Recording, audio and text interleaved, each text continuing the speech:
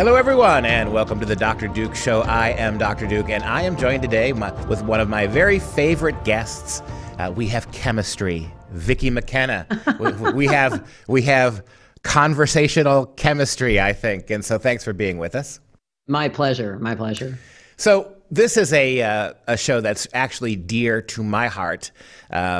To me, we spend a lot of time talking about the bad books that progressives are putting in school. And we should spend a lot of time talking about that because a lot of it is pornographic and inappropriate and just wildly not the kind of thing we should put in front of our kids. However, what we're not talking about enough, Vicki, which is why we're going to do it today, is what our kids are not reading. And that's the thing. Even if you put really bad books in front of these kids, but you balanced it out by having them read the classics, there's a fighting chance that these kids may grow up not mindlessly progressive. But besides poisoning our kids' minds with bad and pornographic books, now we're removing good ones. We have this story out of the United Kingdom. England, of all places, a counter-terrorist organization, governmental in the UK, has now decided that Shakespeare and Orwell's 1984, Milton and Chaucer, the great writers of Christian culture in the West, are now dangerously full of right-wing sympathies, and that they may lead people who read English literature, may lead them to alt-right dangerous positions. This is almost too much to even think. You want to say this has to be parody, but it isn't. I mean, what's going to be the next step? Is the Bible too subversive? Are we going to have to, eliminate people's access to that, or change words in it or something? Look, you teach English literature to young people. You've seen their rejection of the concept of reading books. They don't want to read books.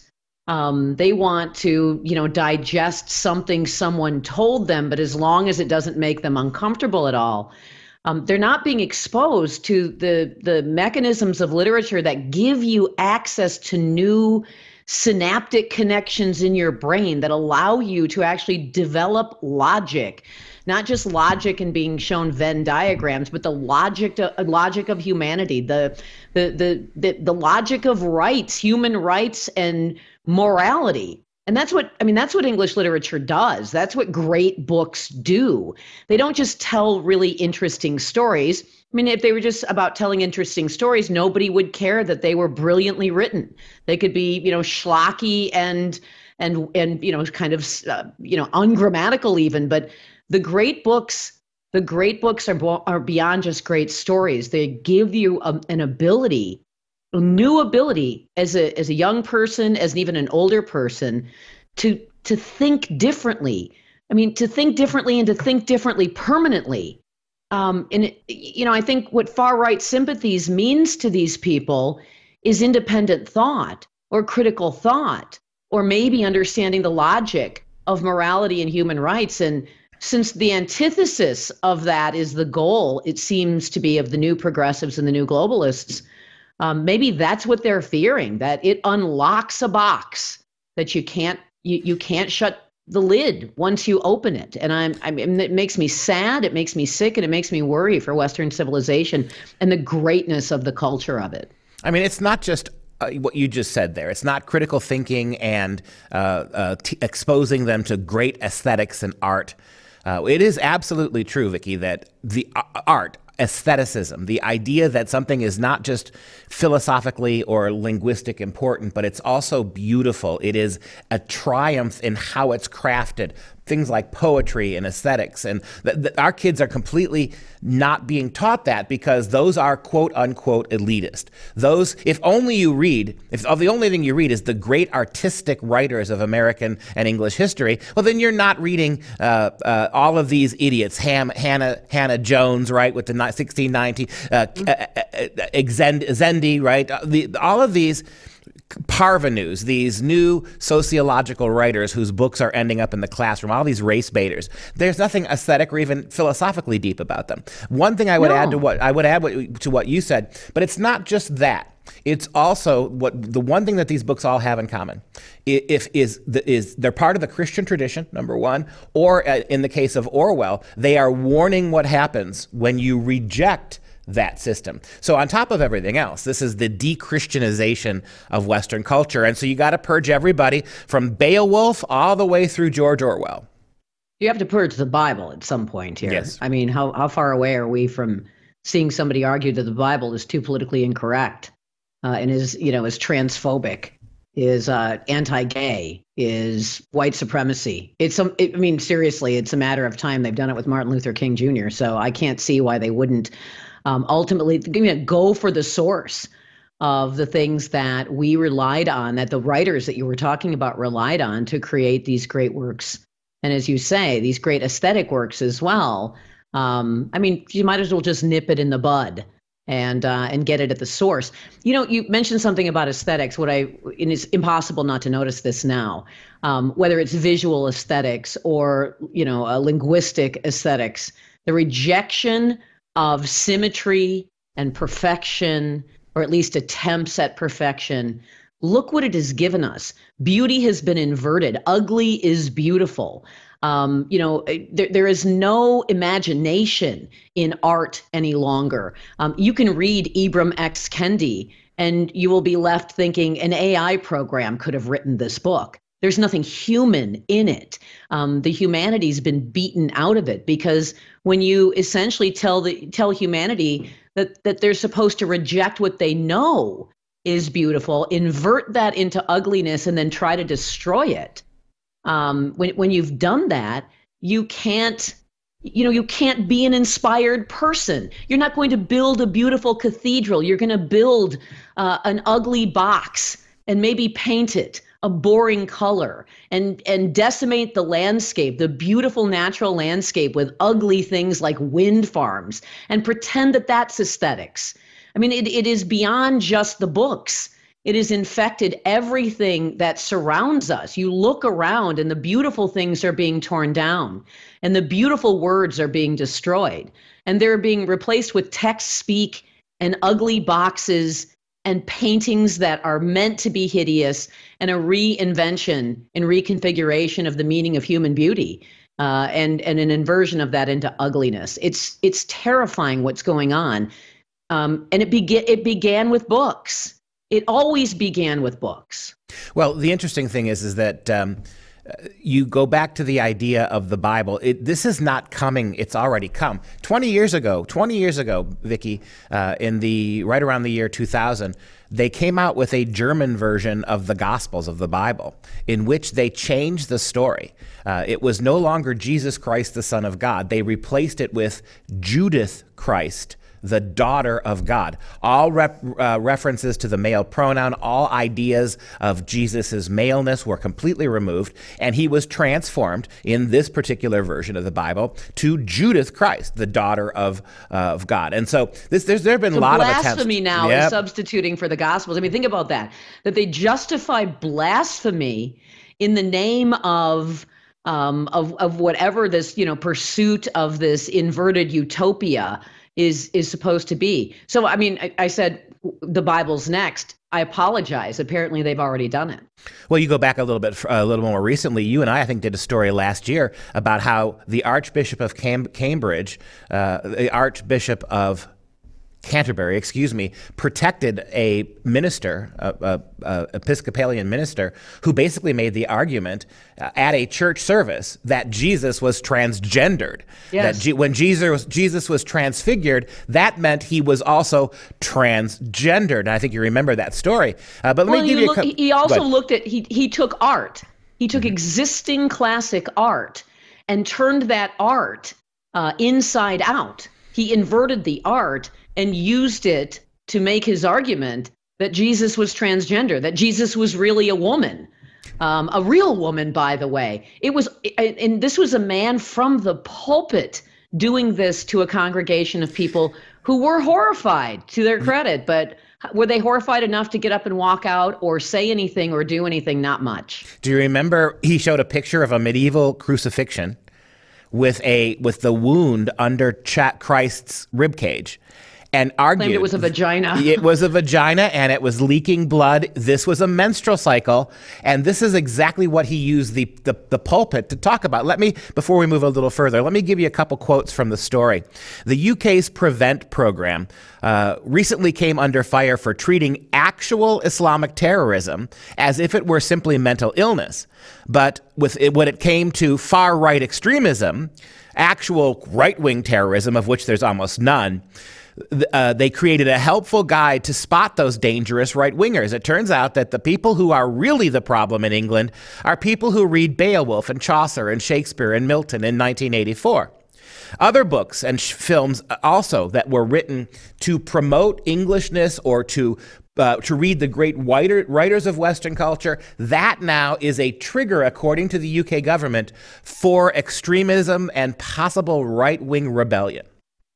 So when are they going to just simply say anybody who is not part of the woke faux Christianity in England is a potential domestic right-wing extremist? Because these are just stepping stones to saying if you're a Catholic who likes the Latin Mass, you're obviously a threat to the government. So says the Pope. Pretty much. So says the Pope. Right? So if you don't stand in line, if you don't walk that line, they're only, maybe a couple of months away from actually declaring people who actually believe in the real Bible, who actually believe in the Gospels, who live their lives by that, is declaring them, existential threats. By the way, 1984 is one of the scariest books you can ever read. You read that when you're in high school. And when you're done reading 1984, you're left with a sense that you never want to see anything like that happen. It is so emptying at the end of it. There's no hope. You're left literally hopeless. This is what the message was. Totalitarianism leaves a society without hope. It's just misery in perpetuity. And they're saying that if you read that and you understand that as a warning against totalitarianism, you're the problem. Meanwhile, you've got to wonder if the same people telling us not to read it are reading it as a roadmap, are reading it as a guidebook. And what should we do? How can we make people as dead and inhuman? This is the dehumanization of humanity. We could go on and on for hours about this. But there are people who look at that and say, hey, now that's a great idea. Maybe we should pursue some of these ideas. How can we do this without letting people know we're doing it? This counterterrorism organization in the UK also goes on to say this. They described how far-right extremists promoted reading lists on online bulletin boards. These books included that were recommended The Lord of the Rings by J.R. Tolkien, Aldous Huxley's Brave New World, Conrad's The Secret Agent, 1984 by George Orwell, and the poems of G.K. Chesterton, of all things. You can't get more British than G.K. Chesterton. These are all now triggers, and it's not just books, it's movies. This list also called out movies including The Bridge Over the River Kwai, The Great Escape, and Zulu, The Bridge Over the River Kwai, which was all about how a plucky bunch of English POWs in a brutal Japanese concentration camp during World War II, how they managed to keep alive and to keep sane. And now because the English prisoners of war didn't get along and surrender to their Japanese captors, well, this is anti-Japanese propaganda. Yeah, anti-Asian bigotry, of course. And perhaps it is as well a way to hide what concentration camps look like. I'm not sure if at the end of all of this, we don't have people who think that's a perfectly fine idea. There was an American academic, one of the very smart blue check people on Twitter, who was arguing early last week that we should get rid of the people who are useless eaters. We should get rid of people somehow.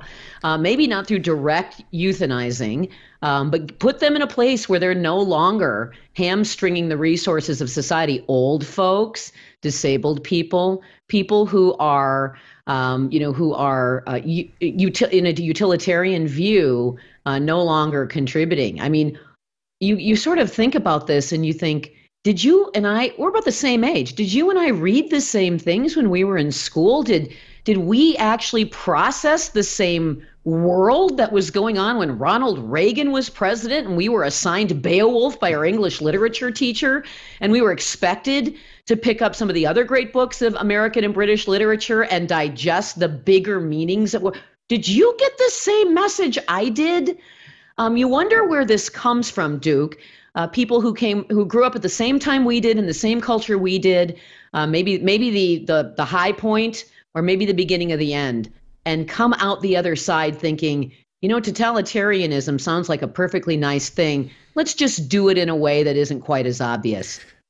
You work with people like this, so you tell me. Well, as a Shakespeare professor, that's my major teaching responsibility. First of all, kids aren't taking it anymore. I mean, kids at the Gen Ed, they won't even take it. I mean, we're not teaching kids how to read. Do you think now with a generation who can have a sixth grade reading level, do you think that they're going to even pick up Shakespeare? So literally, it's not just the progressives at the top banning these books or warning about these books. It's not educating our children to be able to even read them. Of course not. That's K-12. That is the dumbing down. And that's almost too cliche to say that. It is the utter deliberate invasion and destruction of K-12 public education for the purposes of turning children into easily manipulated, easily indoctrinated, good little soldiers for the progressive future. That's where's our generation getting that? You had to seek out this sort of, subversive, neo-Marxist garbage. You had to seek out the destruction and inversion of logic. You had to go find that in some academic library somewhere. And here's a guy around our age who's spewing it like it's second nature to him. Yeah, we also have still to come on this topic, Vicki. Roald Dahl, the great children's book writer, Willy Wonka and the Chocolate Factory. Roald Dahl, his books now are being formally rewritten to become gender inclusive and no fat jokes. We're talking about that.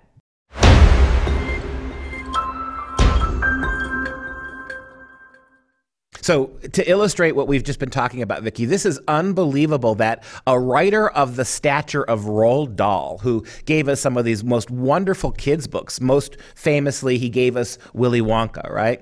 And so now after he's dead, he sold 250 million children's books. Kids grew up reading and learning how to read better from his books, and there he is, his picture is on the screen.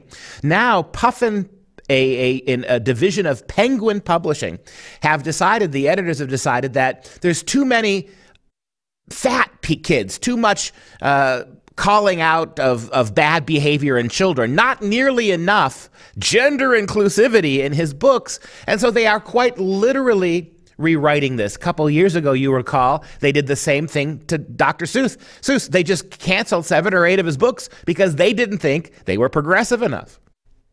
And Roald Dahl's books are being rewritten. They're being rewritten by, the Soviet censors. They're taking out words like the color black. They're taking out, references to fat mice. They are changing, the Oompa Loompas, which were, a group of men, a race of small men, small people. We can't have men identified explicitly. That in boys, the groups of boys are no longer groups of boys, they're groups of people. Any reference to being fat, chubby, whatever words were used, or stupid or insolent, all of that is being eliminated. And at least with regard to Charlie and the Chocolate Factory, the Oompa Loompas were there to promote really common sense, easy for children to understand moral messages about gluttony, about rudeness, meanness, stupidity, insolence, all of that. And those were, you looked at that and you said, oh, geez, I don't want to be Augustus. I don't want to be Veruca Salt. I want to be Charlie. And all gone. We don't have any of those lessons. And, I don't want to, deeply analyze Charlie and the Chocolate Factory, but the moral lessons were kind of the whole point of the book. Well, of course, Charlie's a little white kid. Listen to this. We can't be white. This is from a Fox News report. The publisher Puffin has altered these books, by hiring a sensitivity series of sensitivity readers, to make changes to certain portions of the author's words. So the publisher's rewrite altered numerous descriptions of certain characters' physical appearances, removed references to some characters being fat, and changed the language to gender neutral. Augustus Gloop, who you just mentioned, the chubby character featured in Charlie and the Chocolate Factory, is now simply described as enormous, while Mrs. Twit, a character from the Twits, is described as beastly instead of ugly and beastly. And explain to me how enormous is going to make kids feel better than being called fat. You're enormous. You're so enormous. Yeah, I don't think so. This is nonsense. This is about eventually rendering the lessons of that book irrelevant and meaningless, making that book not even worth picking up any longer. Happily, I was kind of surprised to see this, France pushed back against this and said they had no intention of doing anything to alter the language of those books. Vicki, I'm waiting for the United States, but amazingly, there's France going first. I'd like to give a trigger warning, because to all our listeners, I'm warning you, we're about to show you a clip from the Oompa Loompas. Hide your children, run out of the house, watch at your own peril, Vicki. What do you get when you guzzle down sweets? Eating as much as an elephant eats. What are you at? Getting terribly fat. Yeah, there you go. Warning little kids not to become obese is now not just racist and not gender neutral because there aren't any female Oompa Loompa, right? Not only that, but now you're making fun of little people. Well, Duke, I don't know what it says about me that every time that movie comes on television, I watch it over and over and over again. It probably means that I'm this close to domestic violence extremism or some such thing like that. It's meant to ruin all of the things that make being a kid really, kind of fun. And it ruins the lesson, and it ruins the ability of children to grow up and be, better people. I remember the lessons when I was a kid. You remember the lessons when you were a kid. If you don't learn those lessons, and sometimes they came via a TV program or a really wonderful movie or a fantastic kids book, and your parents didn't even realize you'd learned the lesson. They just thought that somehow you were magically getting it by osmosis as, behaving like a good little boy or girl. I guess we don't want that. I'm not sure what we want. Do we want just zombies? I think so, because zombies are easier to control and you can always double tap them to get rid of them.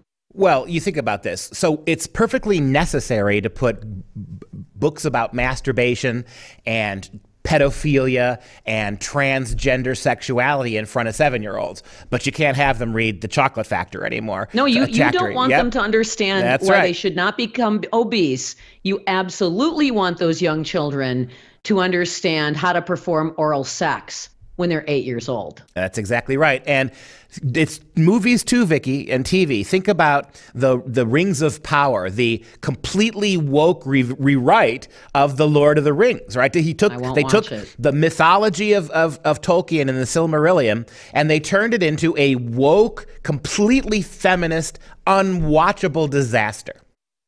So they take a classically and necessarily Christian writer whose entire body of work was put through the lens of Christianity and specifically as Catholicism, take all that out, and they wonder why their billion-dollar endeavor is not making money for them. Getting the eyeballs on it they thought it would. I want to end with the cartoon that you sent me, editorial cartoon, right? There's the new version revised by an artist who's mocking this. Charlie, who identifies as Charlene, and the non-white candy of color sweatshop. There you go. News item: Puffin Books rewrites Roald Dahl classic to eliminate words that are deemed offensive. You can't mock this. I bet you the publishers are mad that they didn't rename the book that. Vicki, that's going to wrap this Probably. up. This is going to wrap us up for this week. Thank you for your presence today. It was a lively conversation. If you have any questions, comments, or you just want to support us at the show, simply visit drdukeshow.com. For all of us at the Dr. Duke Show, thanks, and we will see you again next time.